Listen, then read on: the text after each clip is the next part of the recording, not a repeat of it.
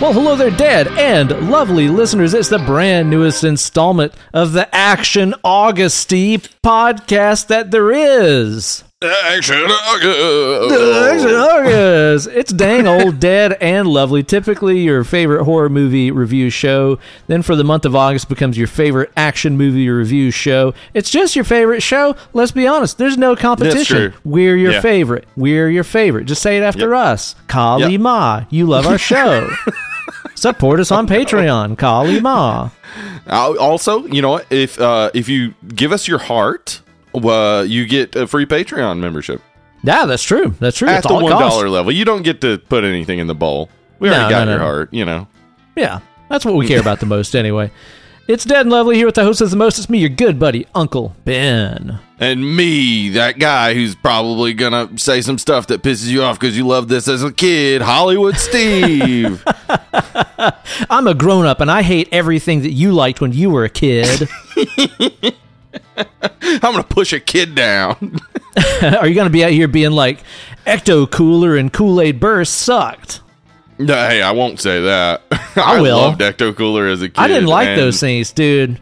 I grew up drinking homemade Kool-Aid. I'm talking about me Mom, too. I didn't have any of the squeeze bottle ones. Oh, yeah. Dude, I don't need no squeezy bottle. I just need that packet, that sugar, and some of that old dang Talbot, Tennessee tap water. That's all I need to have a good time with my Kool-Aid. Limestone flavored. Yummy.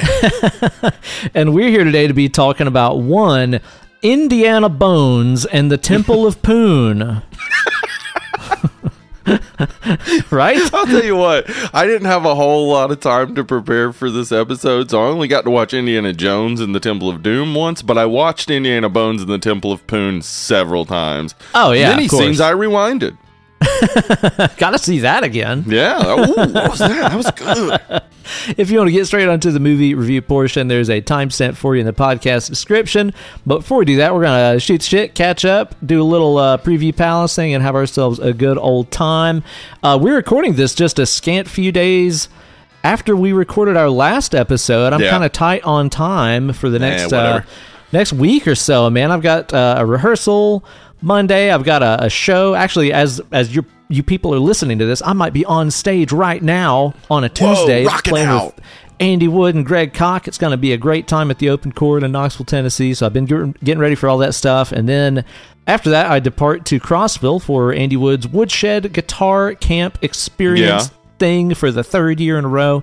It's going to be a good old time, but I've just been trying to get myself in as much practice time, review time, going over those tunes. I'm trying to remember which one of the notes on the neck A is. Do you remember which one A is? Oh, yeah. Oh, it's the one. It's the big one, the big note. Oh, the big and big, the biggest note on there. Okay. Wait, now, I'll be looking for that one. Have you been practicing your Wheedly-Wheedlies? Mm-hmm, yeah, and the Meedle-Meedles. I've been working on the Meedle-Meedles a lot. Uh-huh. Yeah. What and about the Wheedly-Wheedly-Wheeze. Those are very important. Wheedly-Wheedly-Whee! Mm-hmm. Yeah, that's a good one. Mm-hmm. Yeah, I'm working on getting my star power up so I can shred harder, you know? You gotta.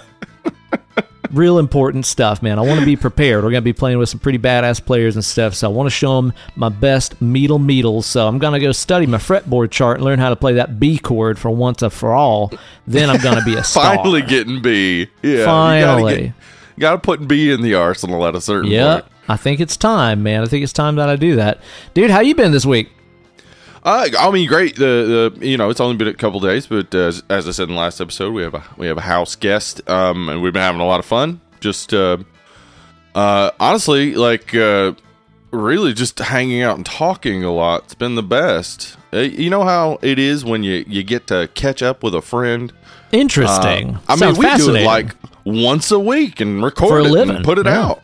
Mm-hmm, yeah, that's true. It's real fun though. We've been having some drinks. Been drinking on a little bit. We also got some pizza from a place here in Knoxville called Gavino's, which I think Gavino's. It's all right. I liked it a whole lot. One of the things that I often have trouble with pizza is they don't cook their sauce long enough. It doesn't really develop those nice sugars, and the acidity doesn't get tamped down. That's true. So I'll get reflux from it. Gavino's, their sauce, nothing, not a single problem. So fucking tasty, so good, and also their crust was great. Love It's a their taste crust. of the old country, isn't it? Yeah, good stuff. Woo! Other than that, not much going on. What you been up to?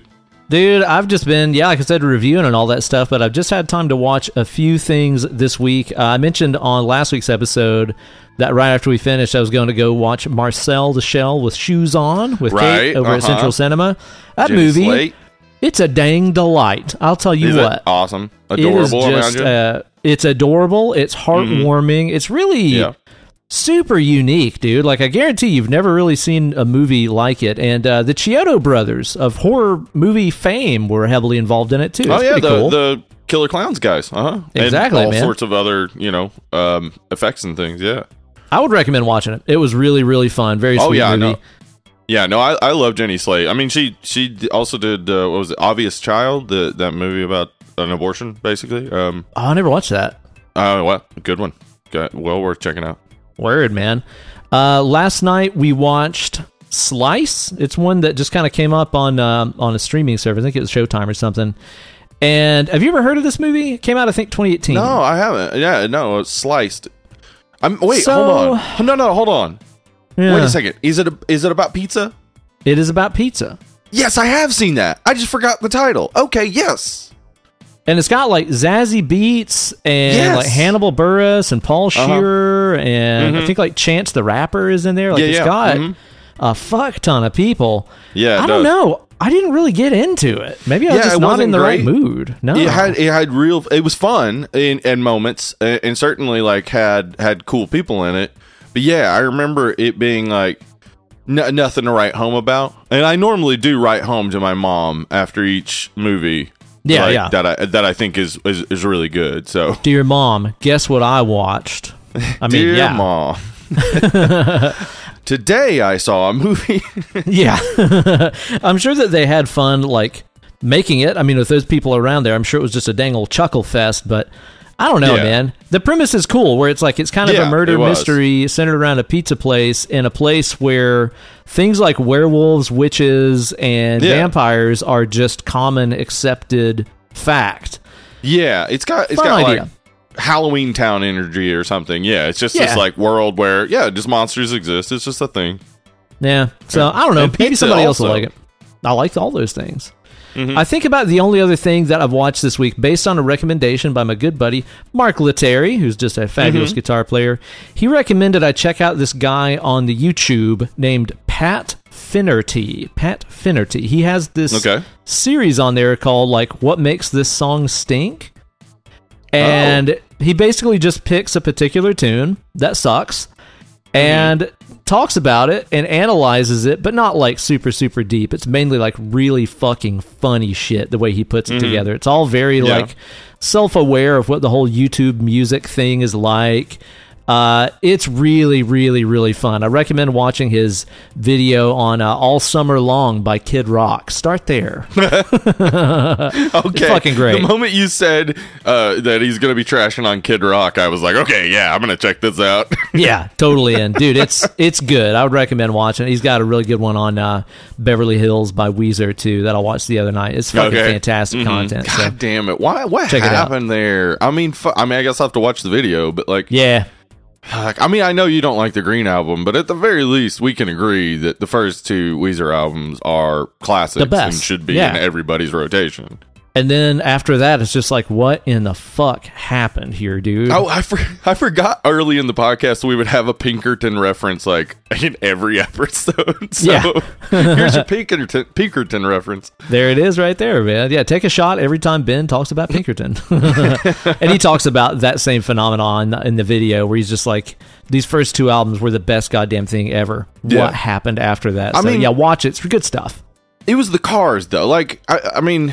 Right? Like, it's what's his name from the Cars was their producer. Rico Kasich, yeah. Rico Kasich. That helped a lot. Go back if you don't know the Cars, listen to the Cars and then listen to Weezer. It's similar in so many ways. Just a lot of the things, and both great. Yes, and like a lot of the things that are your favorite things about those early Weezer records are Cars things. Yep. He was Yes, the real absolutely. secret weapon of those two Yep. records for sure, man. I Yep, think he did for the sure. second one. I know he did Blue Album, but I'm pretty sure he did Pinkerton as well. Yeah. Good shit. I have to check that. Yeah. What have you been for watching sure. on? Anything good? Okay, so we've really just had stuff on in the background that we've already seen, like Key and Peele and I Think You Should Leave. I think I've talked about I Think You Should Leave, but everybody should watch that if you haven't already. So You've seen that's like a memes sketch from it, comedy for sure. show, right?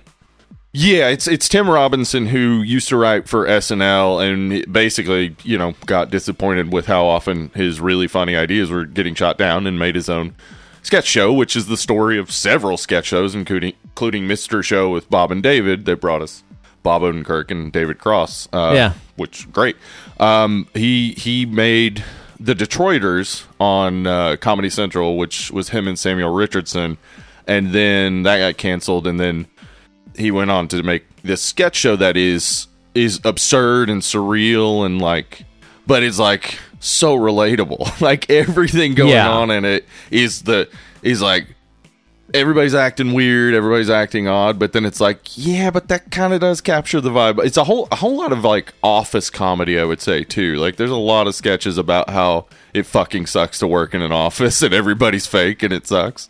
I think that we watched maybe some of this while we were in New York one night. Okay. Are any of the Lonely Island guys involved at all? Like Akiva or anybody? Yes. Like producers? Andy We Samberg did. has, I think there are producers on it as well. Yeah. Dude, like it was one night we'd all been out like partying and enjoying that fucking legal dank that New York has and a bunch of booze and stuff. And we came back and somebody put that on and I was like, what the fuck is this? Like I'd never heard of it. man. Well, you told me Yeah. about it, but I forgot the name of it. I'd never watched any of it. And it was some skit about like some ranch that's breeding horses with like really With small penises? dicks. So you don't that way feel inadequate? intimidated. It was out of control, stupid, and weird, Oh my man. God. I was dying laughing. Okay, yeah, it's And just hilarious. The little dicks on the horses were so funny. And then that woman is It like, looks wow, so Bob, silly." you're hung like a horse and more. God damn it. So weird. I love I Think You Should Leave. But on Friday night, we did do the Screaming Chat, and we watched Three Ninjas. RDM had sent me a link he had found on YouTube. Shout out to RDM for that link. I'm fixing to see him in just a few hours, actually. He's coming hell yeah. through town, so I'm going to catch up boy for a dang old drinky that's drink here in rad. just a few. Cool. Man, I didn't like Three Ninjas as a kid, so it wasn't improved by being an adult. Victor Wong's in it, and I always love Victor Wong. Okay, cool. But he's just playing. It's essentially just a rip-off Mr. Miyagi role. Yeah. Though I will say this: Mr. Miyagi, his training methods are unorthodox or whatever. Maybe. But Victor Wong in Three Ninjas is really training those little kids. Like he's like training them to fucking kill. So I remember watching it in theaters as a kid because, we were all super fascinated with ninja chops and judo chops absolutely. and martial arts and stuff. So I remember that's one that like my brother and I wanted, our parents to take us to see. And I remember sitting in the theaters being like, this is just a bunch of people getting hit in the balls and stuff. Like, this isn't It is. really funny. I remember feeling like a little embarrassed that I wanted to go see it. And then also that my parents were like really irritated by how lame it was.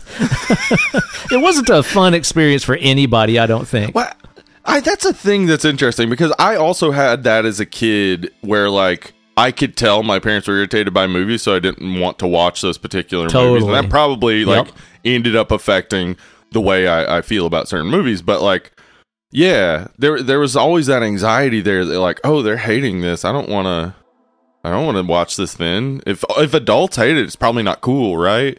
Right. Well, then also too, like, I had like major poor people guilt over that too, where it's like, oh shit, yeah, they paid a bunch of money. Yep. Fuck yeah, man. God damn. I know, dude. Our childhoods kind of sucked, bro. The whole like childhood money shame is definitely like a life that's ruiner, the dude. worst. Yeah. So I don't have a lot of fond memories of that. And I remember isn't there something where like somebody puts a bunch of X-Lax in a cup and somebody shits their brains out? Yep. I remember one kid's like, no, that's the diarrhea cup. Like, that's all I really remember from the movie. That was the funniest line in Three Ninjas for sure. That's the diarrhea cup. That's all I remember from it, dude. And tonight, we're recording on Sunday, so right after this, we're gonna have the ice cream sundae, and we're gonna be watching Surf Ninjas. Oh, okay. This is Never seen it. Action August, doing the Scream and Chat and Ice Cream Sunday, and moving to action movies for that has really awakened in me a remembrance of how many ninja movies I watched as a kid. Like, right? So many fucking ninja movies. So many ninjas, dude. Mm. The same way that kids today have eaten ass, we had karate. Mm-hmm. It's a different time. I am excited for Surf Eating Ass. What about Ass Ninjas? It's a kind of reimagining of Surf Ninjas. They're kicking ass and eating it too. Hiya! I don't know. Hiya! That's the diarrhea cup. What? Well, that sounds like a good old time. Hopefully you guys enjoy that one, man. Yeah, that's about all that I've had time to do this week, man. It's been pretty dang slammed for the past couple of days. But I've not been so busy that I've forgotten about our ding-dong dang old meetup that we're doing here in just a few in Knoxville, Tennessee. Yes. Got I'm a big excited, old dead man. and lovely meetup going on. That's happening around about what time? When? It's November 4th. Every single time I'm like November 4th, and then I have to look at my calendar to make sure that is correct. But yes, we're going to be November 4th. We're going to be having a meetup where we will be doing a little bar hop around downtown Knoxville. But just like last year when we had the meetup, people be coming in from out of town. So we'll be doing stuff on Thursday evening. And then, of course, be meeting up back again with anybody who wants to on Saturday or even Sunday morning. So all right. There's all sorts of good things going on. I've been making a little bit of planning. I'm going to have a little itinerary going up probably around the time that this episode drops. So head on to Knoxville by November 4th. Hang out with your bros. Get some booze in you. Yeah. Maybe, I don't know. Maybe fall in love with the city of Knoxville. How about that? Whoa. You see that sun sphere, you're like, I'm not leaving. Ooh. I'm staying. Ooh. That thing. Dang. There's wigs How in about it. This is where Cherry Coke was introduced at a World Fair. What do you know about that? Yep, and Petro's Chili and Chips. What's your town got? Not that claim to fame, huh? For sure. Nope. No way. So yeah, hang out in all like our Facebook group and all that jazz. You'll get more details as the time approaches. And yeah, come on down and hang out with cha boys. I'm gonna open myself up a snappy. Ooh, La Croix. I got myself a cranberry raspberry rig going on right here. I'm trying to save my liquor points for later because I know I'm going to be with the notorious RDM, which means we're going to be drinking drinks. So fuck yes. a little champagne with brunch there. I'm going to try to go booze free until later on. I have a feeling I'm going to need all of the hydration that I can get. So I'm trying to pace myself a little bit. Yeah. I've had some whiskey and some tequila past few days. Look out. It's been great. Yeah. Good stuff. Man, I hadn't had Altos tequila in a while, and that stuff is fucking good. Yeah. Yeah, definitely a fan.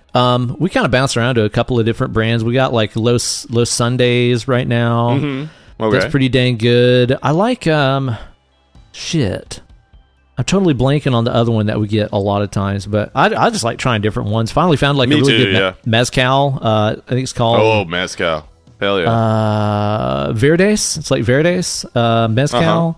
It's fucking great. It's only like $25 or something like that. Uh-huh. It doesn't have the big smoky thing. It's a more like citrusy, sort of cleaner finish mezcal. Yeah, I like those. I love the smoky one. I know you're not a big smoky guy, but like I love the smoky ones. But I've had some like what you're talking about, and man, mezcals can be really like they have the variety that you get from like a whiskey. You can get so many different variations. It's right. Great. Oh yeah, man. There's some that they got in over at Corks in the Old City, because like the guy that owns that place basically kind of starts like little liquor brands and stuff, and will travel around and find really, really awesome stuff and, put it out under his label. And he got notified about some mezcal. I want to say that was in like the Oaxaca region, and he flew down and checked it out and brought back a bunch, and he's going to like bottle it and stuff and start selling it. But I got to try some of that there last week that they were doing samples of. And dude, holy shit, it had this awesome, like almost like green pepper kind of flavor to it. Ooh. And a little bit of citrus and lime and stuff. God, it was so good, man. Good shit. Enjoy good mezcal. Awesome. That sounds great. Yeah, it is, man. The subject of today's show is one Indiana Jones, and this is a movie what's got a lot of characters. I think there's probably something in here for everybody. Maybe you're a useless, hysterical woman who screams all the time. You can see yourself in this. Maybe you're a Nazi. You can see yourself in this, right? Wait, why were those the two you picked? I don't know. But maybe you are. Maybe you're a Nazi. Stop listening now, please. Yeah, this is not for you. Go away. No, not your show. But I'd like to know what characters we would be. Huh? How do we find out? I think we could probably consult the witches and wizards over at BuzzFeed. Find out what they think. Maybe we do. Let's head on over here into that preview palace. How about it? Welcome to the Preview Palace. Woo! And over here, we're going to be finding out which dang old Indiana Jones character we are. Now, let's just see here. Let me just load this sumbitch up here. Let's play I'm this excited thing right now. to see what the dark necromancer Langford Landry over at BuzzFeed can divine from the entrails. With his quiz, it's time to find out which Indiana Jones character you're most like. I'm going to have to confess to my youth pastor later that I consulted with a witch or warlock about this. I'm going to feel bad about it. You know what he's going to say? He's going to say, listen, brother, I've been there. Back in the 80s, I used to listen to that devil music. That is how my youth pastor talked. This is good. Yes. So let's get on it. All right, man. So we got a 6-question quiz right here. Let's start this off with, how would your friends describe you, Steve? Are we going to say loyal, humorous like the Bone? He's a bone kind of guy. Yeah, that's a bone guy. Attractive, independent, determined, or adventurous? How are you going to describe you, Steve Areno? Boy, it depends on the friend you'd ask. Wow. But I'd say generally humorous, perhaps. You're one of them bony guys, aren't you? You're a real boner of a dude. A humorous. Oh, man. When I think of myself, I think of a boner. He's a boner, for sure, man. I think that I will probably go with a determined, because everybody that knows me knows that I work myself like an absolute fucking lunatic to the detriment of my health. Yep. So I think determined is probably how a lot of people would describe what I do. That's pretty accurate. That's what I would have picked. Yeah. So what movie genre is your favorite? Adventure, comedy, documentary, anything Pixar. Pixar. I've never thought of pronouncing Pixar Pixar, but that's really fun. It's more fun. Drama or romance? You know what? I was going to say, like, us doing Action August here, where we've also done, we did like the bonus Prey episode and everything too. It's really reminded me of just how much I enjoy a good action and adventure movie. I'm going to go with adventure because this is really like, go for it. It's been kind of fun having a break from horror, honestly. Yeah, I think it's funny that horror is not even an option. I know, right? Come on. I mean, that would be my choice. Obviously action, great. I love a comedy. I'll go with comedy. Yeah, get you a laugh in there. How about it? Hee hee ho ho. All right, choose an artifact to discover. You gonna find yourself a crystal skull? What about a holy grail? Right. An Ark of An Covenant. Maybe you get yourself Sankara stoned, huh? Right. Woo, getting high on those Sankara stones. Cross of the Coronado? What is that?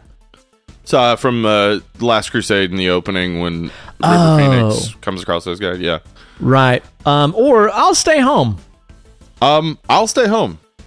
Sounds nice. I mean, we're going to talk about it, obviously, but leave shit where the fuck it is. Like, maybe, yeah. It doesn't belong in a museum. It belongs where the fuck it is. Just leave it alone. That's people's stuff, you know? Yep. Somebody owned that. Leave it alone.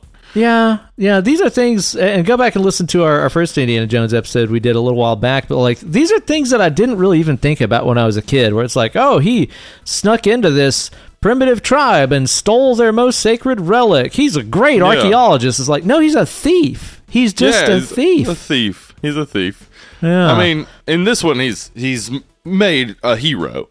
Like in the first one, there's not like hero is not the way to term what he's doing. He's Han Solo if he were an archaeologist. But in this one, they try to make him a hero. Weird. Yeah. But I'll stay home.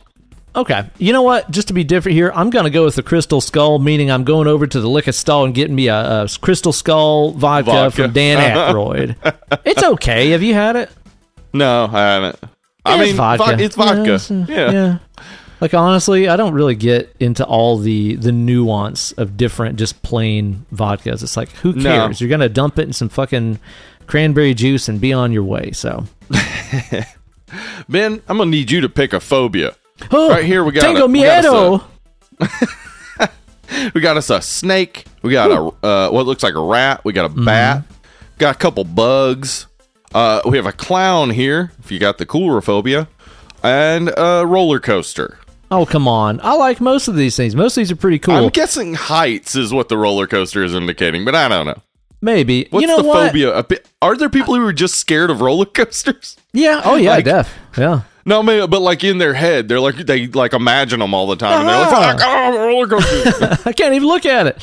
Right. I'm gonna go snack. You know what? I don't really want to mess around with the snack too much, man. Those things, you know, I don't know how to read their thoughts. They don't have arms or legs. That's mysterious. How do they wiggle around? I don't know.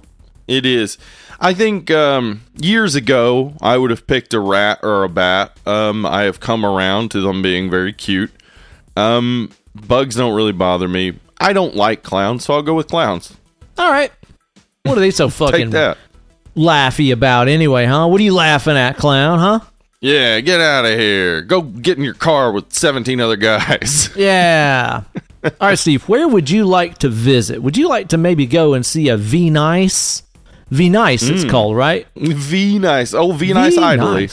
What about a Peru? Oh, man. Mm-hmm. Perhaps could I interest you in Egypt? Huh? Egypt.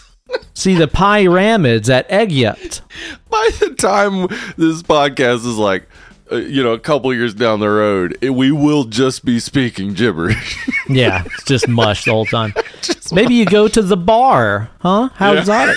Okay. Maybe India, or maybe you're a Shanghai guy. Honestly, all of these sound great. Totally. And it's a tough choice. But I think Venice for me. Yeah, man. I would also really, really love to see Italy, get a taste of that old country, just like Nono used to make. Since you chose that one, you know what? I'm gonna go wild card here. Let's go to Shanghai, huh? Let's I'd go absolutely explore love a little that, bit. man. Yeah, I would check out some of that street food and all that. Woo. Yeah, street food. Fuck, man. Any of these places would be great. Peru, that's right. Fucking gorgeous. And the food cousin, too. Woo. Yeah, absolutely. My cousin went to Peru, and man, the pictures were amazing. Tight. Yep. Last up, pick the best film of the franchise. But there's 4 choices. There's only 3 Temple movies. of Doom. I know they made this last one up, Last Crusade, and something called Kingdom of the Crystal Skull, which is not a film. So, yeah, I've never heard of that. I think they're just saying like, would you like a tour of Dan Aykroyd's vodka factory? Oh, okay. Yeah. Okay. Which would probably be pretty fun. But you know what? I'm going to say Last Crusade. I think that's really where they got the balance right of the fun, the swashbuckling action, the charisma. I think that's the one where everything really did line up. Though I'm fine with Raiders of the Lost Ark. I think, it's got its merits. Hate Temple of Doom. Spoiler. And I don't even know what that 4th one is, but The Last Crusade is my fave. So we're both going to pick it. That's right. All right, now we've got our results in here. Ooh. Okay, you'll have to refresh my memory here. I got Irina, which I think is Cate Blanchett's character from that other movie that never got made that we've never seen. Is she a Nazi? Yes. What? I don't want to be her. Come on. I made the joke about the Nazi thing earlier. I can't believe this dark wizard did this to you. I know. Throw me under the fucking bus here, dude. It says, you seek knowledge and power over everything else. You're a hard worker and will do anything in your power to be a step ahead of everyone else. You immediately stand out in a crowd for your skills and intelligence, and you're respected by many. It, not included, also, you hate the Jews. Like, what is Apparently. this? What? It's like all these great properties and stuff, but also you are a Nazi. Thanks for nothing. What a terrible choice to even include. I know. Somebody's going to be happy about this? Oh, man. I got Marion. I'm happy with it. You're Cool. one of the most passionate, beautiful, and stubborn people out there. I mean, that's probably true. Drink some fools under a table. You love to do things your way, but that doesn't mean you don't have a soft spot for adventures with stylish hats. Boy, I'd love to go on a stylish hat adventure. That's true. That's your type. Yeah, 100%. Like, I don't know, what are we after? Maybe like a bowler, the bowler hat of some famous British guy. Could be. Piff helmet, perhaps. That's a sporty hat. Right? Yep. Wow, look at that, hat man. adventure. I mean, listen, it's accurate, though Yeah. I'm not sure what a stylish hat adventure is. At least you're not a fucking Nazi. Jesus. 100. What the fuck? That's so I feel shafted. I feel like mad at BuzzFeed right now. That's like such a weird thing to do to someone. I know. I wonder if they included Hitler since he's in The Last Crusade. Like, what Yeah, if you got right? Hitler? What if you chose You like were all these Hitler. specific ones and it's like, you're that really lonely guy that hangs out in the cave for 100 million years. You have no friends. You're like, damn. Okay. Cool. You're dedicated to nothing. Yeah. What? Wow. Okay. That Man, quiz was cold, man. It was. But now we got that out of the way, we can start talking about an Indiana Jones and the Temple of Doom from 1984, the year that I was born. Yeah, you popped on out. I'd already popped out. I checked out the scope of the landscape, let you know, like, hey, it's cool. Come on out. I've been out of the balls for a while, you said. Yeah, this is a movie that obviously I was too young to have seen this when it came out, though. I mean, I may have been in a room while somebody was watching it, but I do remember watching this as a kid and not liking it, because I think I may have seen it after Last Crusade. Like, Yeah. I don't think I saw them in order. I think I had seen Raiders of the Lost Ark and I saw Last Crusade, and then I saw this one last.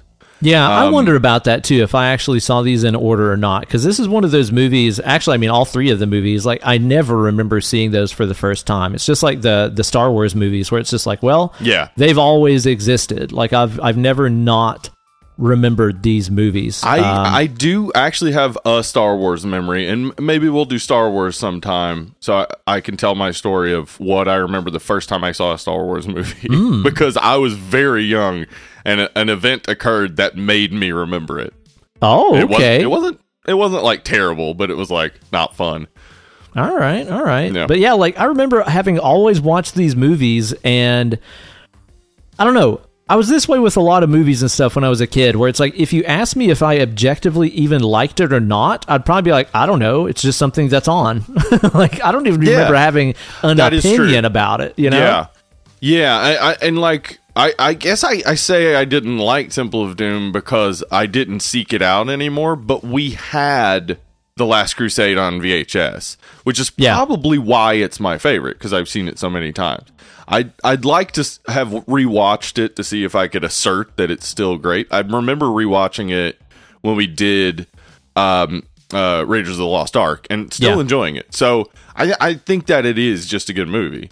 I think I need to watch it again as a palate cleanser after this. Like, we're going through this franchise here, and whenever we did Raiders of the Lost Ark, we found ample evidence just to destroy that entire movie. I mean, you know, but most notably the fact that, like, good, right? Yeah, it's still fun, right? Yeah. But most notably, it's like Indiana Jones could have just stayed home and all the events would have played out exactly as they did. Nothing would have changed.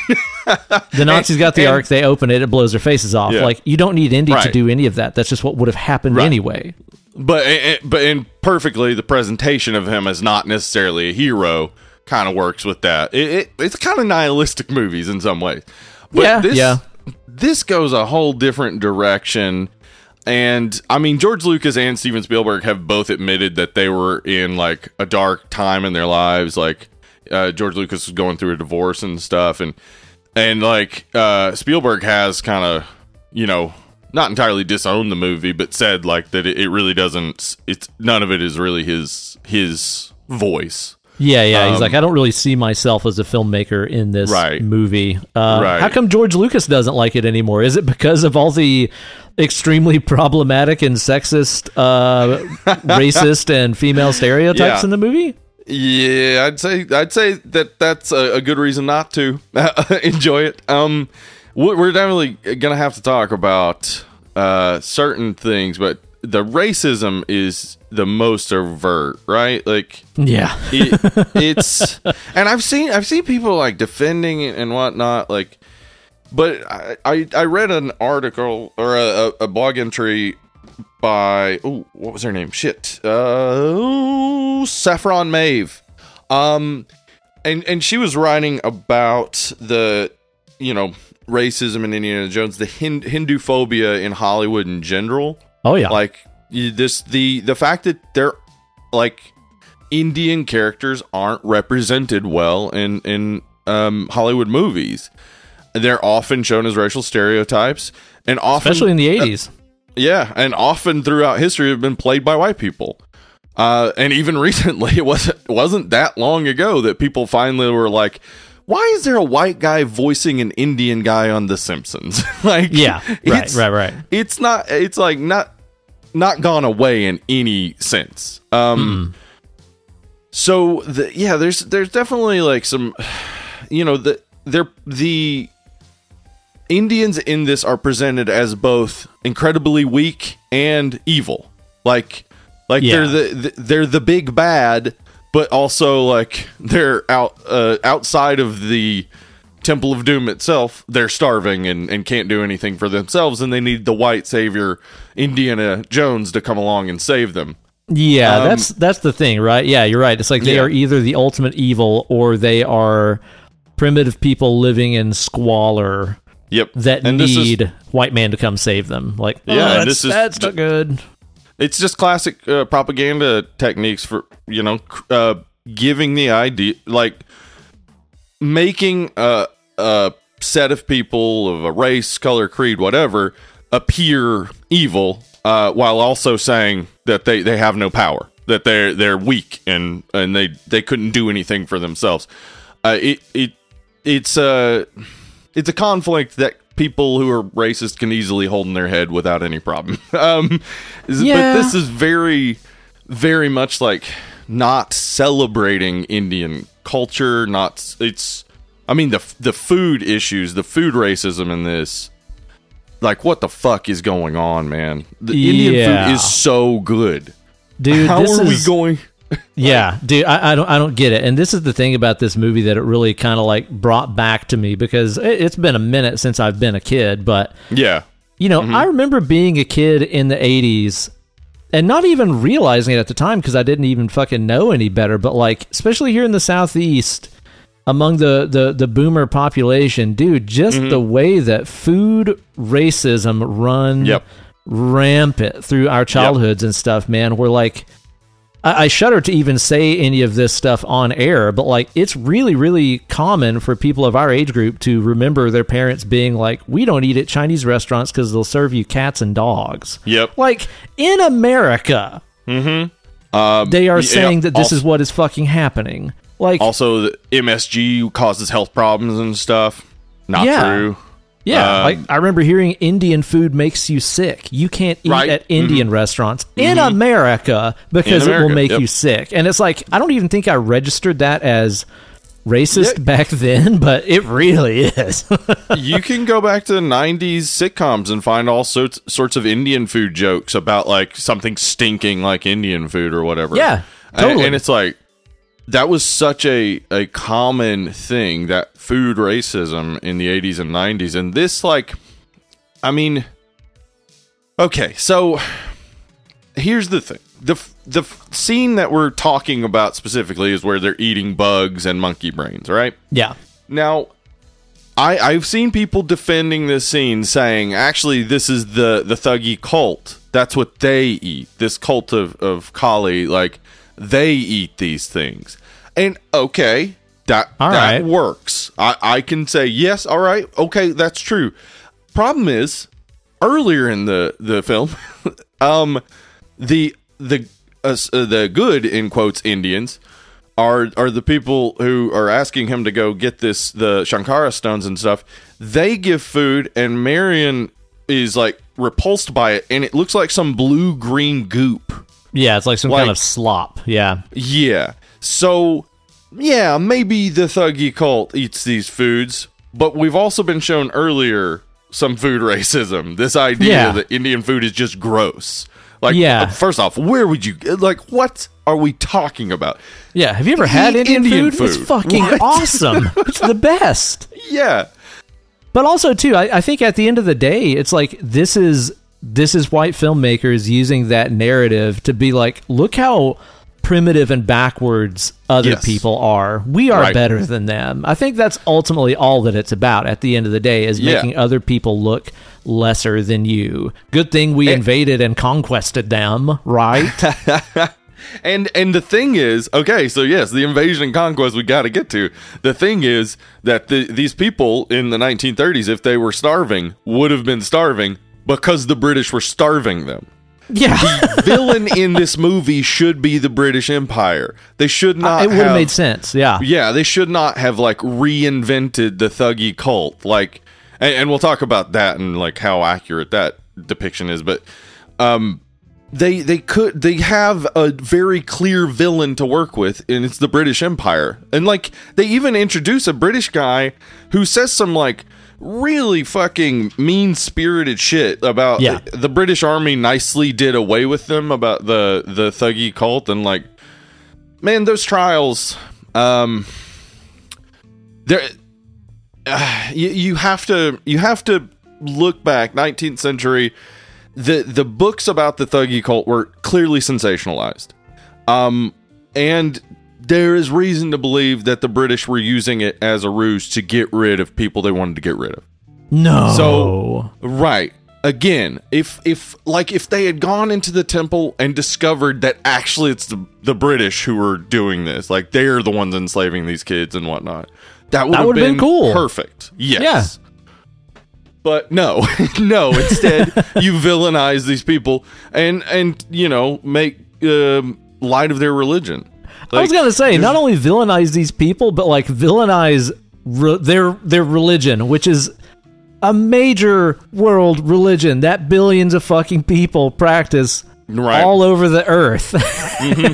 It's insane. Like, what the fuck? Like, imagine if there was like an Indian action adventure movie where like their hero was fighting against the Christians, and it portrayed Christians as like baby eaters and cannibals, right? And, holy shit, that makes you go, holy fuck. That's probably what Hindus felt whenever they watched this movie, dude. Right. And think about, like, okay, so the people watching this in the 80s probably had some sense that this is obviously, like, you know, homage and maybe a bit of satire of 30s and 40s, like adventure serials and adventure movies, and their characters would have been racist stereotypes. The problem is, if you see this movie as satire and homage to those movies, you gotta show me where the satire comes in.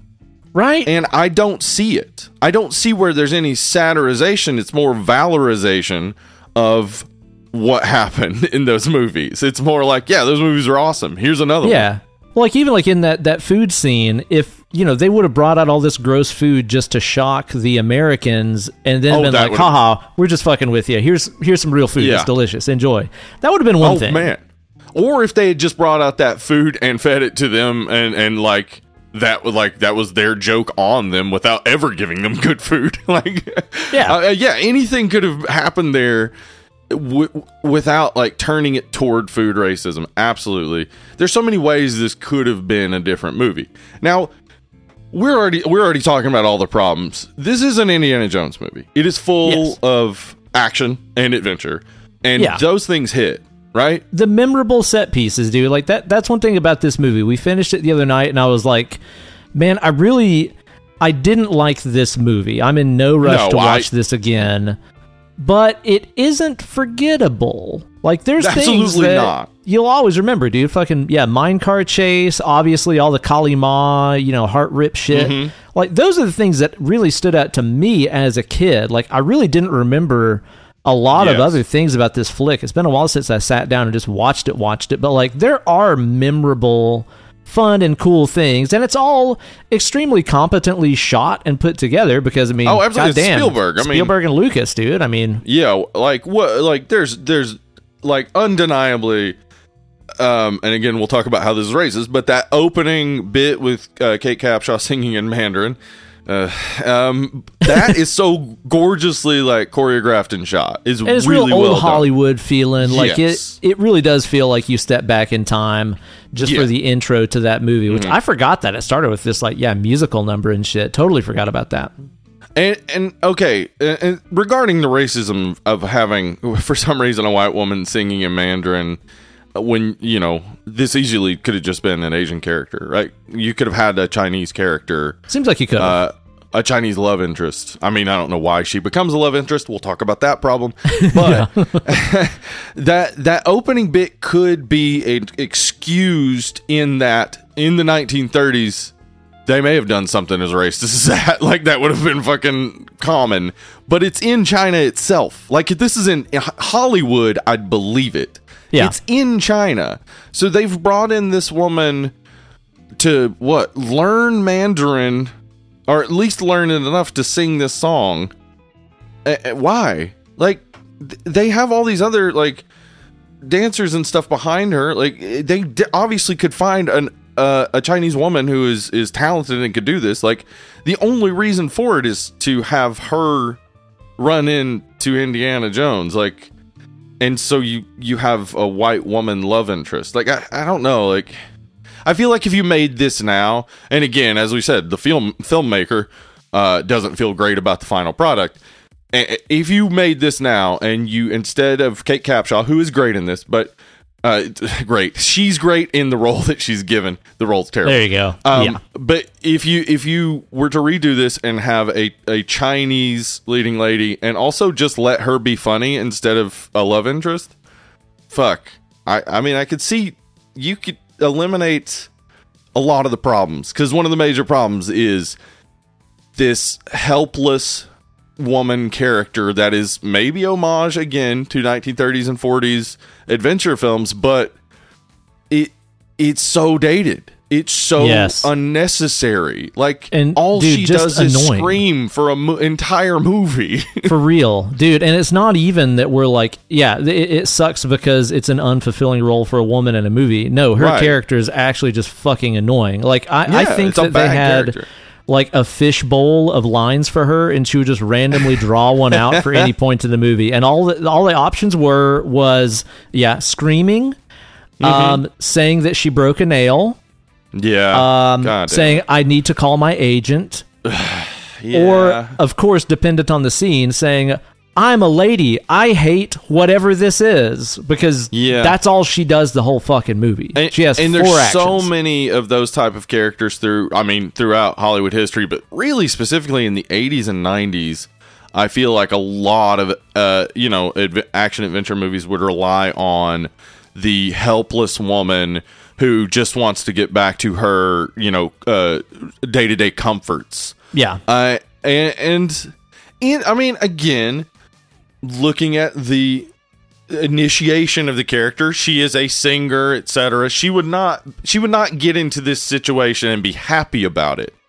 but having her constantly just be doing those things that are like, clearly she doesn't recognize the danger and stuff that they're in. Like, she doesn't really, like, she's dealing with it so weirdly. Like, that's a type of character that just doesn't make sense. If she, I don't know, I feel like they should have written her, because I know Spielberg wanted her to be kind of comic relief.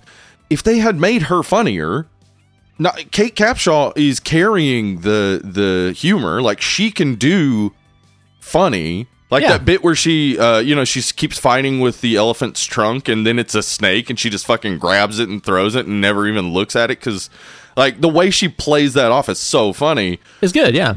Yeah, but they didn't write enough for her to do, and enough, like, really funny material, and that's the problem with the character. Aside from that, they should have written a stronger female role. Right. The character itself just doesn't do what it's supposed to do. Well, and it sounds like that's because George Lucas is going through this, like, bad breakup, and he was just like, oh, women are all awful. Right? Yeah. Yes. I'll just write her as a pain in the ass. I love, that, like, she's a pain in the ass, but at the same time, once they get to, like, Panko Palace, Indy's like, well, Indy gotta fuck somebody. Where's she at? What? Somebody getting fucked tonight. Yep. Yeah. She's around. I don't know. It's not the Asian boy I stole from the street. Okay, What? also, they were gonna bang, and Short Round's just, like, asleep on a couch in that room, Right. and Indy's like, when's that woman gonna go over here and fucking check out my Indiana Jones hog? Like, there's a kid in the room, dude. What? There's a lot inappropriate going on with that kid, aside from putting his life in danger constantly. Like, what the fuck is the deal with Short Round? I thought child slavery was what the bad guys did. Right? Like, I mean, and I think probably, Lawrence Kasdan wrote the first one, but this is written by Willard Huck and Gloria Katz, famously, who wrote Howard the Duck, as well as American Graffiti. But I think they were trying to do what happened in the first one, where, Indiana Jones and Belloc are, like, they have their little back and forth near the end where, Belloc kind of points out that they're not really all that different. And so I think they were trying to do, like, a reflection thing where it's like, oh, he's got a child companion, but it's different. Like, he's not enslaved him and he's not making him work. And it's like, that is exactly what's happening. I think that's what's happening. I'm pretty sure that it is. They're having adventures and fun, though. They're making memories, dude. Where's his family? Yeah. Don't worry about that. Also, I guess clearly Indy just ditched him and left him for dead after this, because he never talked to him about him ever again. This is a fucking prequel, and he never talks about him ever again. Raiders of the Lost Ark, and he never says a word about that kid again. No. Ever. Or Willie. Or Willie. Just Or that nothing. time that he got fucking possessed by the black sleep of Kali and saw a guy's heart get fucking ripped out. Never talks about that. Did he just block all this out? Like, is this, like, Indiana Jones repressed memories? Is this what we're watching right now? Yeah. I think, actually, hold on. If we see this as not actually happening and being within his own brain, like, then that would explain the racism. Maybe. Like, yeah, he's a 1930s guy who's an archaeologist who goes and steals shit from other cultures. He's a racist. I This bet is you his he dream. got food poison and eating that Indian food is what it was, and he had this scary dream about it is what it was. Maybe that's why he's also, like, got to travel all over the world and all that stuff. He's just trying to escape his own memories, man. He's blocked this stuff out. Right. Trying to get away. Going back to Short Round, though, okay, I mean, the reasoning, I believe, for Short Round is kids. Like, they wanted kids to have a character to connect to and to enjoy the movie more.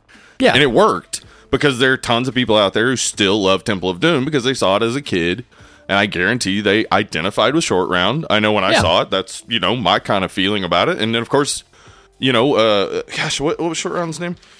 The guy who's in Everything Everywhere All at Once? Kwan. Yeah, Ke Huy Quan. He's also in Goonies, another childhood adventure movie. Like, I think there's a good reason for including Short Round. They just didn't do the work of making it make sense. Like, he caught him stealing on the streets. He did, like, there's no, like, good backstory. It's not like, well, his father and mother were friends of mine, and they died, and I'm trying to get him to his grandparents in, this city or whatever. Like, that would be perfect. Then it's like, Sure. oh, okay, yeah, this kid just happens to be awesome. Because Short Round is awesome. Like, he's the best part of the movie, I think. Oh, for sure, yeah. Yeah. But yeah, I think there's just like little tweaks you could do that make this a much better movie. Yeah, I think so, man. But dude, that guy that plays Short Round, I mean, the guy has been in all of 3 movies, right? Right? And guy has a great home run record. Right? Each of them have made so much money. Like, if you want to make a ton of money, it seems, put Ke Huy Quan in your fucking movie. For real, dude. Like, I don't know anybody that's got that batting average. Guy's been in 3 movies. They are all beloved mega smash classics. Like, the guy really knows how to pick a movie to be in. He does. And again, like, we've talked about Kate Capshaw. I think she does good. The character's terrible. Talked about Short Round. I think he's great. Kid's great.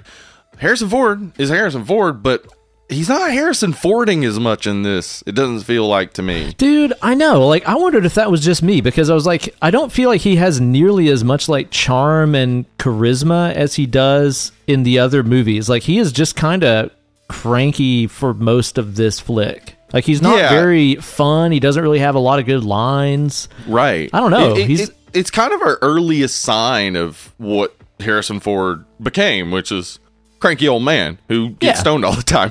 And we love him for that. But sure. like, that's not who Indiana Jones was to us in the first one. Especially too, considering this is a prequel, and he's crankier in this as a younger guy. Yeah.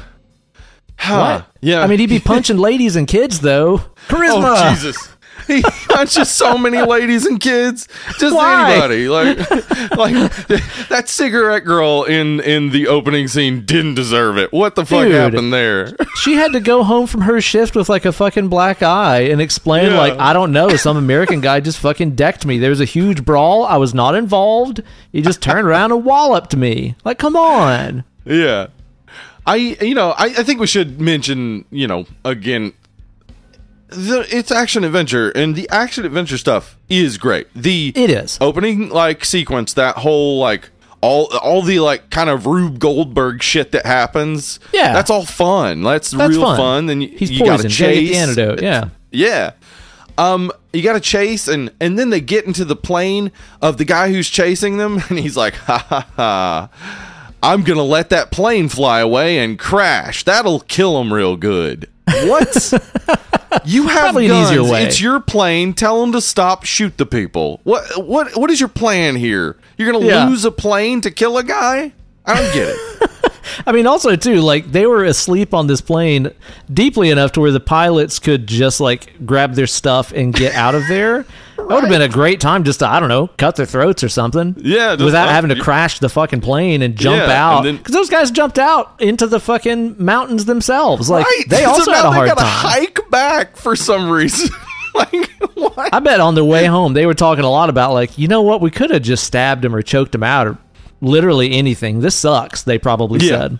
Mm-hmm. But then we get the life raft parachute type of deal, and that wouldn't work. Obviously wouldn't work, but it's cool. It doesn't matter that it's implausible. It is cool. It's a cool moment, and like then the sliding down the mountain. I like that. That's fun. We also got the minecart scene. Fucking it's great. Yeah, that's just begging, like, turn this into a ride at some major theme park, please. It is. It's shown even in POV at times. It's like, oh, okay, you want this to be a theme park ride. And we talked about that in Jurassic Park. Like, Spielberg, he's clearly always looking for money-making opportunities. And that seemed like exactly what this was, that minecart ride. But, oh, yeah. It's cool. It's a cool sequence. And all the, like, Kali Ma, heart rip shit and all that. Like, the sets, the costumes, the music, like, everything going on there it's so fucking memorable, dude. Like, it's really, really stuff that just burns itself into your head. Partially because it is so, like, what the fuck now? What's happening? But it's really well done. Yeah, that bit, honestly, like, I know Spielberg kind of, when he, was saying he doesn't really feel like he put himself into this movie, he also kind of regretted the dark tone and whatnot. And I saw a lot of people critiquing the darkness and whatnot, and I think it's the best part of the movie.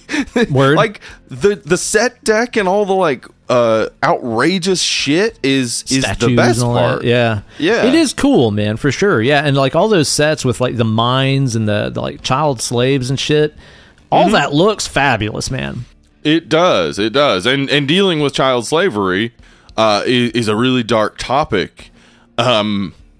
What he should be, regretful about is the fact that he dealt with this really dark topic without dealing with it. Like, he just presented child slavery and he was like, and, I guess that ended. I don't know.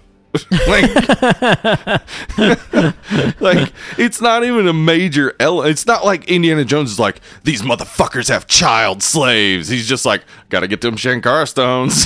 Well, the thing about it is, too, though, is it's kind of like the ending of The Matrix, where it's like, wow, they freed everybody. Oh, shit, Earth is still destroyed, though, so this sucks. Like, he freed all these kids to go back to that village where they don't have food or water. Right. Yay! And again, it's not the Thuggee cult that's taking their food. It's the British Empire. The fucking Brits. Like, kind of, not even given any sort of blame in this. Like, there's no blame put on them. It is all on the Indian characters. So, yep. And again, like, it is hard to argue that this is not racist. I don't see, because I've seen arguments about it, and every single argument, like, it's just like, basically their argument is, I don't think it's racist. Oh, and also the guy who played Mullah Ram said it wasn't racist. Yeah, and then he's like, it was good. It got me a lot of roles. It's like, right? I think you probably just like that it made you money, dude. Right. Like, you can say that, sure. Yeah, it's I mean, it's okay to say that made me a lot of money and like leave it at that. You don't have to, like, I know the thing is, you're talking about a movie produced by George Lucas, directed by Steven Spielberg. What are you going to do? Are you going to like throw them under the bus and ever get a role in Hollywood again? I doubt it, right? That's true. But you don't have to be the one to say, no, it's not racist just because it made you money. You don't have to give racists the out. Like, well, he said it wasn't, so it's not. Like, right. I mean, and obviously it's gonna like seek out Indian voices, like seek out the people who have something to say about Indiana Jones. If they say it's not racist, read it. Like, figure out if you agree. But as I said, that blog post that I talked about earlier, we need to talk about Indiana Jones and the Temple of Doom by Saffron Maeve. She's Indian. Her voice is that this is problematic and racist, and there's really no middle ground there for it. It is just racism. Well, I mean, India, the country, said, we don't want you to shoot this here. Right. And it's banned in India for so long. Right. I think that kind of says it, doesn't it? Right. Like, that says exactly it. Like, it doesn't matter that you have one voice saying it's not. Especially when there's a compromise there. There's a reason why he might be saying that. So yeah, I think it clearly is, and I think it also is clearly sexist in its presentation of. I mean, there's a single woman in this movie, and all she does is scream and be in peril. Yeah. That's literally it. Also, hearkening back to last week's episode, the return of some brown face going on in here. Man. And that pisses me the fuck off, because seriously, just go look up Indian strongmen or Indian bodybuilders. Yeah. There've been tons for a long time. There's so many big Indian dudes that could have played that role. Yeah, the big guard guy that whips on the kids. Like, that's the same guy that played the big German guy in the first movie. And they're like, put a turban on and here's some brown paint. Now you're an Indian guy. Like, did you have to do that? Did you really? Nope. That was a bad call. There's so many bad calls in this. And again, Lucas and I watched the making of, and like, it's clear Lucas and Spielberg have some regrets about it even early on. And Wow. then like now years later they're willing to admit like it's we made some mistakes, even though the mistakes they think they made are not the mistakes that I think they made. They do understand that this just isn't, it's not on par with the other two movies. No, because there are only two other movies, right? Okay, I'll say this though, in terms of it being offensive or like derogatory towards the major world religion of Hinduism, at least they remembered to include voodoo dolls. Yeah, and the thing is, obviously there are like, there are different types of cults and stuff in India that they could have used and focused on and like used their like interesting rituals and stuff, and that would have been cool. Instead, they just like, I don't know, they use voodoo dolls. Like, they use some heathen shit over here. yeah, and again, like if I would absolutely believe that's like something you could see in a 1930s or 40s action adventure movie. Where an Indian character for some reason is using a voodoo doll, but that's because it was racist. That's because they were racist. Like it comes from an ignorant, uninformed standpoint, right? So, like, I'll tell you what, though, man. Like after watching stuff like this, and again, seeing what a lot of our parents gleaned from it with just some of that basic food racism and shit like that we were talking about, it makes it all the clearer to me why our parents were so like worried about shit that we listened to, watched, or whatever influencing us, because it's like, oh, it's because you're really easily influenced by anything you fucking see. You'll believe 100%.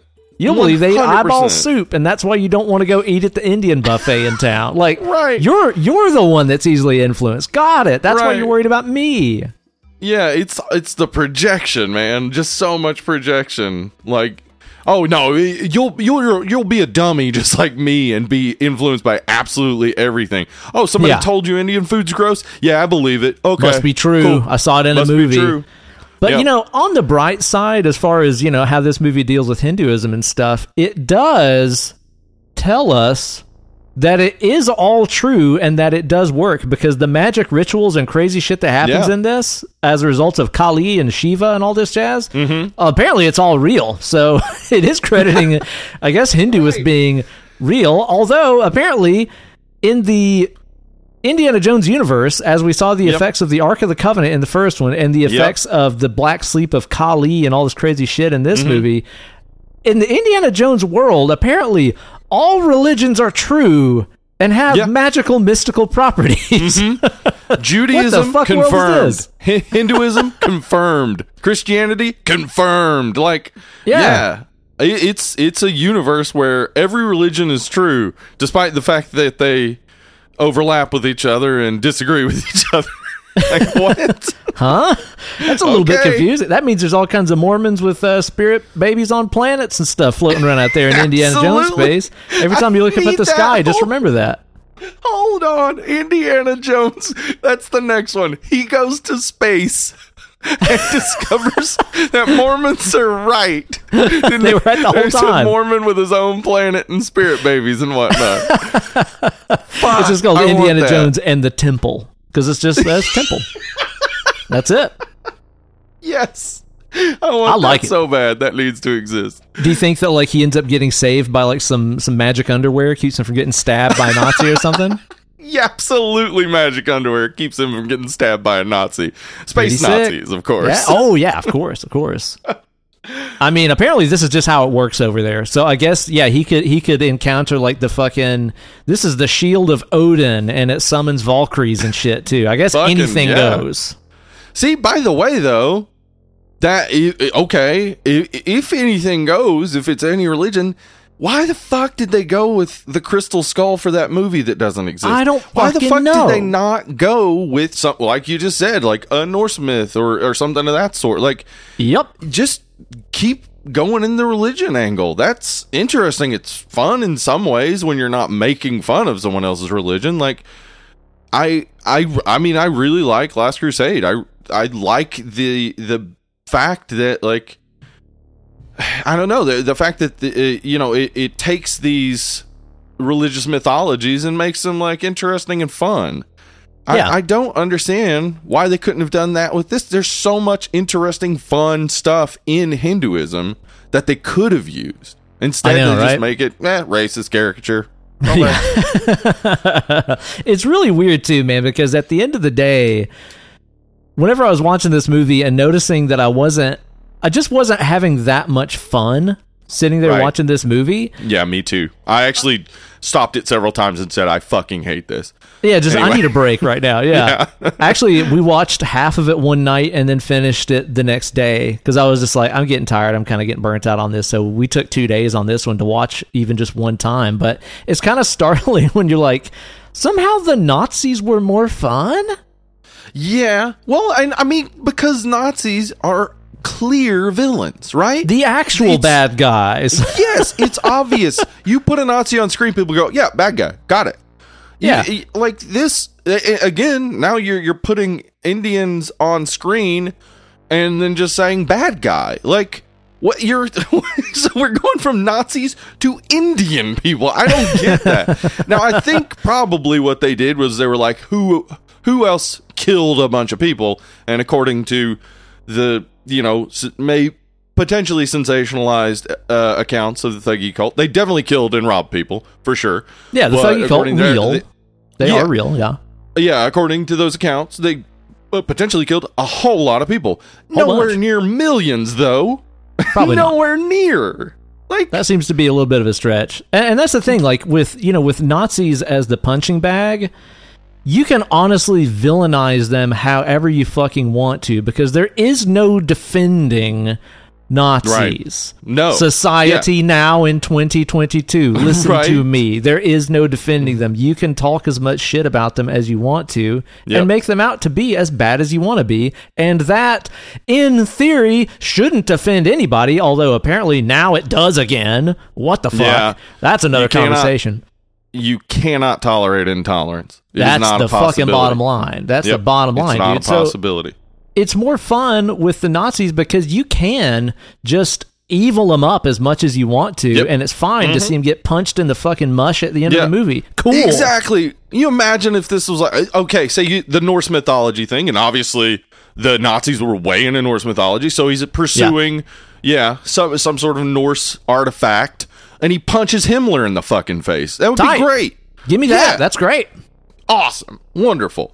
Instead, let's be racist for a while. Like Indiana what? Jones Come on. versus the brown people. He saves the brown Right. people from the other brown people. Yay! Yeah. It's Man. so funny, dude. Like the movies that we've covered this month, that fix so many of the things that this did badly. Where like Big Trouble in Right. Little China is the anti-white Oh, savior man. movie. Like Exactly. Prey is the anti-worthless female character movie. This movie has that. It's Well, like and so many things Aliens we've as done. well. Yeah, dude, totally. Big Trouble in Little China also, as you said, anti-white savior. I feel like Big Trouble in Little China is almost a reaction to this movie now that I think about it. Because, like, you got the anti-white savior, you got the Mysticism. yeah, but you got Kim Cattrall playing a very useful character, but she's also white savior. Like it's like Carpenter saw this and he was just like, white savior trope. That's so lame. Oh, they didn't Damsel in even distress trope. Yeah. they didn't even get Indian characters to play all the Indian characters, or Indian people to play all the Indian characters. Here's what I'll do. I'll make a movie, a kung fu type of movie. Asians play all the Asian roles, and they're the heroes, and the white savior is just useless, and he's also got a useful female companion who's also a white savior and useless, but Yeah. at least she's not screaming all the time. She does scream a good bit, but it's funny. Kim Cattrall's great in that. I really do feel like now, looking back at it, Big Trouble in Little China might have been a reaction to this in some ways. I kind of wonder. Yeah, now that we're talking about It them. does everything right that this does wrong. That's true, man. That's true. Huh. And it's also like fun and funny. Like the other Yeah. Indiana Jones movies, I mean, there's a little bit of levity in them. There's we named the Yeah, dog absolutely. Indiana. Like there's always a little bit of light stuff in here, but like in this movie, it's just like, guy throws a hammer and it bonks some other guy on the head. Funny. Anyway, moving on. Like there's not really any wit or like whimsy to much No. anything. I mean, Short Line's got a couple lines and stuff in there, but Not much. Yeah, it misses out on a lot of the fun. And I think, you could say that because it gets into such dark territory in comparison to the other two, that there would be less levity, but I think that's reason for more levity. And I as I said, Steven Spielberg saw Kate Capshaw, Willie, as the comic relief kind of, and of course we got Short Round being funny, but they didn't do enough again. Where it's just like, if you had a little bit more levity, if you had just a little bit more fun, yeah, it would be more tolerable. It would, but again, it would have gone a long way. Racism. yeah. You'd have to do a lot to kind of change things around and make this a much better movie. But I think it could have been done. I think they probably rushed it too much, and they were both, as they both have said, in a bad headspace. Like, they could have made a better movie for sure. I'm shocked it didn't sink the franchise. Like, I know that it made a fuck ton of money because people were just excited to see more of Indiana Jones. And Harrison Ford, I mean, he's fucking huge at the time, obviously. But it made less than the previous installment. Which is interesting because the budget was a bit higher. What are we talking about? 28.17 million, which is still surprising to me. Even though it was 84, that seems low. That also makes the budget of Aliens even more insane. Like, it does, holy right? Fuck. You made Aliens for $10 million less than this. What? I mean, yeah, again, though, this is a set deck movie. Like, Aliens is obviously, set decoration is insane and way even better than this. But this movie has an awesome set decoration. And I love it. Like, the aesthetic they went with is great. But yeah, this made like 20 or 30 million less than the previous installment. And yeah, critically, I mean, when we say it's racist and sexist now, people can be like, yeah, but back then they didn't think that. They did. There are critics from 1984 who called it racist and sexist. So, like, this is not 2022 woke nonsense coming out of nowhere. Other people saw this when it came out. But the fact that they then circled back and realized, like, oh, even though that made $333 million, that failed. That movie was not what we wanted and didn't help the franchise. Let's go back to the Nazis. Let's go back to the desert. Let's get more levity back in there. I mean, the damsel in distress in Last Crusade is actually a villain who's pretending to be in distress. Like, they changed all the problems to fix the franchise. Yeah. Because these problems we're pointing out were clear to them too. Like, it was obvious to them they had fucked up. Well, and the thing about it is the first and third movies both deal with, Abrahamic religion, deal with Christianity and those artifacts. And they do it in a way that's like, oh, these are like sacred artifacts from this holy religion and stuff. It never feels like it's going out of its way to make fun of or overly characterize those characters the way that this does. You know what I mean? Like, there's not like some crazy Christian cult that is upkeeping the Ark of the Covenant and they're bad guys. Like, there's nothing like that in it. There's a certain amount of reverence that they give to Christianity that they do not give to Hinduism in this, and that just seems even fucked up from to me. Raiders of the Lost Ark, the that tribe that he stole from. Like, so, like, it's like Christianity always gets the reverence. Though also, that gets the respect. Ark of the Covenant is connected with Judaism as well. So, yeah, there's that respect for the Abrahamic religions, as you're saying, whereas everything else just is shit. Even though it's true. Even though it's real. Like, what? Even though it's real. What? What a fucking bizarre movie this is, dude. And it carried into a core memory from my childhood that now I'm trying to remember if I even saw this before I saw the actual movie or which one came first. But I went on YouTube the other night after I watched this movie to find the episode of Muppet Babies that featured scenes and images from this movie. Do you remember this? I do. It's actually, I think it's only like season 1, episode 2. It's like right at the start of the fucking series, and they're putting the Muppet Babies dealing with the damn thuggy cult. and like the cultists with like the skull helmets and all this shit. It's wild, dude. It's fucking wild. Fozzie Bear's like, Kali Ma, waka waka waka. Yeah. Like it's weird because, you know, I mean, obviously they don't show in the Muppet Babies like somebody's, you know, heart getting ripped out or anything, but if you have just watched the movie and you know that, you know, this little baby frog and this baby pig are definitely in danger of getting dismembered by this cult, or at least thrown into child slavery. Man, it's dark. I gotta say, I do remember the episode. I just can't remember entirely. But I gotta assume Gonzo did play the evil guy, right? Because Gonzo no, always it's just the evil guy. No. Yeah, it's actually just they didn't even because it's one of the babies. No, babies can't be Bolaram. Mm-hmm. So I wish that's they a had made little an weird. evil baby. It is. That is weird. PG-13. This is one of the movies that really kind of helped establish that as a rating between PG and R. Yep, this and Gremlins, both of which, you know, obviously have a kid focus in some ways. But aren't kid movies. Kind of, that inspired the idea of, you know what, maybe, it's not so black and white as for kids or for adults. Yeah. Maybe there's some in between. Maybe teenagers can handle things that kids can't.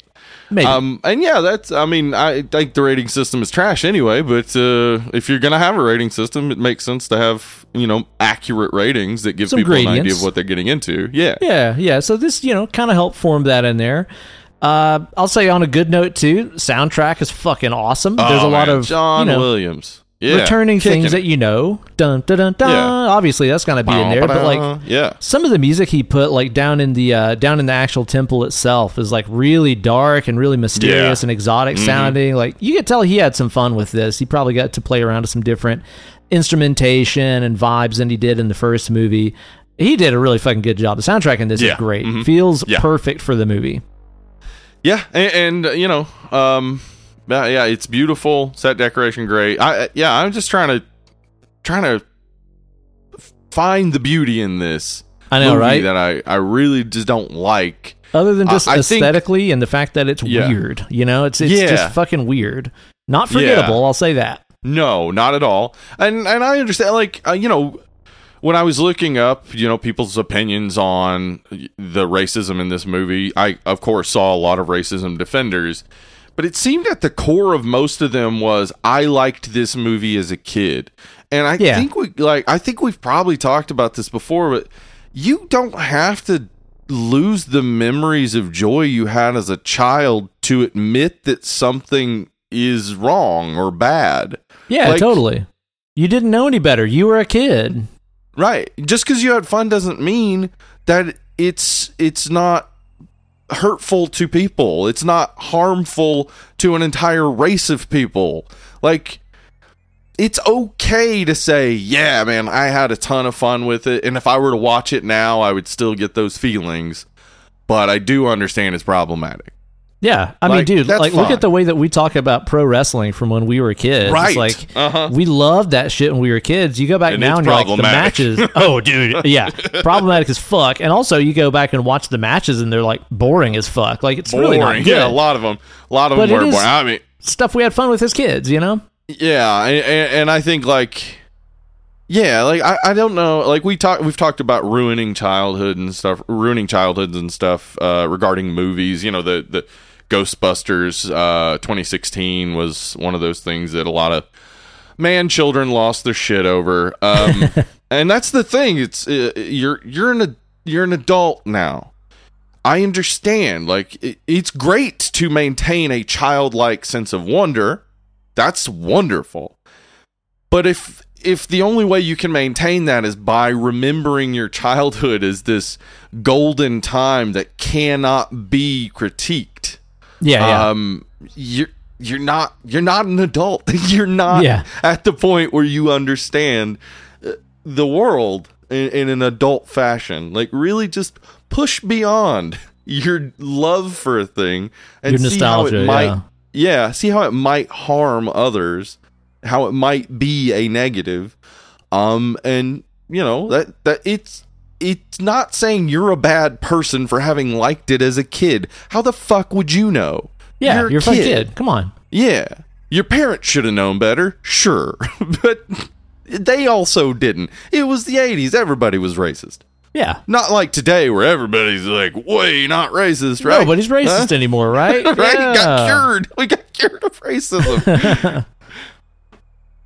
But yeah, I'm not in a rush to ever watch this movie again. No, and I want to watch. I want to watch the next one just as a palate cleanser to be like, okay, Absolutely. I do like that. Mm-hmm. I do like this character in this franchise. But Yep. yeah, again, like first one, go back and listen to that episode. We got some insights on that one. This one is just really not good. The next one is really good. I do look forward to watching it again. Maybe I'm wrong though. Maybe I go back and it's like terrible and fucked up. But I don't think it is. It's possible. I mean, you're still dealing with him going into like Egypt and stuff, but Egypt was a Christian nation there for a good bit. And I think there's a bit more respectfulness again, as you said, just because it's Christianity, they seem more respectful. I think from my last rewatch, I was still like, no, I think this is still good. But yeah, who knows? When we do it on the show, maybe we'll be like, fuck, man, I guess I don't like Indiana Jones. Maybe it's all bad. I don't know. Do you think that this is a franchise that needs to continue with a new Indiana Jones? Do you think this is something that needs to be picked up by fucking Chris Pratt or The Rock and made into something new? No. Oh, dude, I don't either, man. Make a new action adventure franchise. Like, how about that? How hard is it? Right? I know, right? Like, I haven't watched the is it the Tom Holland like Uncharted movie based on the video games? I do have that on my watch list. I haven't seen I hope that it's yet. Good. I don't know. I hope so too. I like Tom Holland, and I know those video games are really popular, but I like an action adventure movie like this. I want there to be good ones. Well, and even whenever I played that first Uncharted game years ago, I remember playing it and being like, holy shit, like this is like playing an Indiana Jones movie. This is so sick. Yeah. Only it's not just relying on nostalgia and musical cues that, stir up your warm and fuzzies.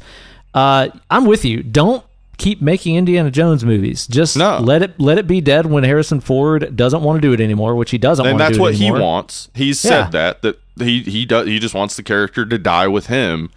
I mean, I think look at movies like National Treasure. Nick Cage, love him.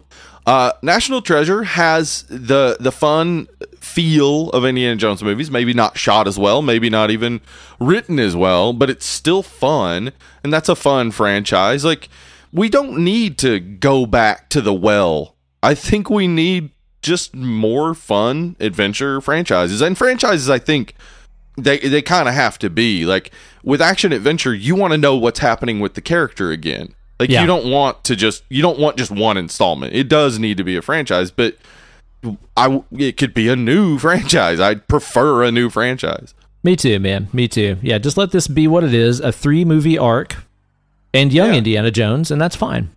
Mm-hmm. Perfect. Sounds great to me. So, I don't know. I mean, overall, it sounds like we don't love this movie. But, I will say the best things about it, soundtrack, sets. I mean, even the characters are memorable. I mean, everybody remembers Short Round and Willie for bad reasons, and Mola-Ram. Mola-Ram's an awesome villain. Yeah, great. There's memorable stuff in it, but I'm in no rush to see this again, man. You ready to rate this thing? Yeah, I can slap a number on this. No rush to watch it again, but all of the positives are like really good positives. The positives of this are like extremely well done. Yes, because it's a Spielberg movie. Because it's a sequel to an outrageously successful movie. Because they really invested into this. If they had just invested more into the script, if they had just put more effort into making sure that even though you're taking him on a dark adventure, that you're using the same reverence for the cultural artifact, using the same levity and stuff, because this, I'd say the most levity you get's the opening, and then after that it's kind of dark and dark and dark, which is again fine as long as you continue to throw in that level of humor that you have from the first and you have in the third. But it's just not fun for me to watch. I don't have the same nostalgia that a lot of other people have. And I think that it could have been done so much better. So for me, I don't know. This is probably like a 3.5 to a 4. Yeah, that's kind of where I'm sitting at too, honestly. Yeah. So I got to give credit fair. to the fact that it has some memorable scenes and it made some memories. Yeah, and it's all competently done. But yeah, absolutely, I'm right there with 3.5 to 4. I think is pretty generous, honestly, for this movie. Absolutely, it is. Absolutely, it is generous. But I look forward to hearing what you guys thought about this one over on our Facebook page. Hang out with us on there, our Instagram page, Twitter. Just find all of our social media pages with our link tree, and you'll be able to hang out with your boys or hang out with your boys in person there early November. Come down to our hangout meetup in Knoxville, Tennessee. It's going to be a good old time.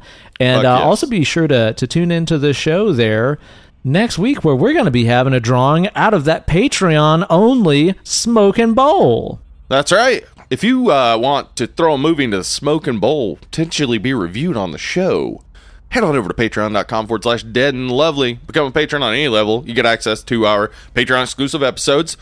We recently, the Prey episode is up there. It's fucking awesome. Go check it out. But if you become a patron on a $5 level, you get to submit a movie to the Smokin' Bowl. Then we draw from that Smokin' Bowl and we cover the movie that we draw. And we'll be doing that next week. And if you want to know what that movie is, check our social media around Friday, Saturday. I'll post the drawing video. That's right. And we'll find out what it is, and we'll do that one. I hope it's another action-packed one here for Action August. It's been a good time. I've enjoyed doing these flicks. A good little break from horror. Man. So hopefully you guys have been enjoying it too, and you'll catch up with us next week on the show where I will be continuing to be Uncle Ben. And I am going to change my name. Oh. To George Clooney. Oh, Jorge Clooney, huh? That's me. It's a George good name. Clooney. I like it. All right. And we'll be dead and lovely. So, bye. See ya.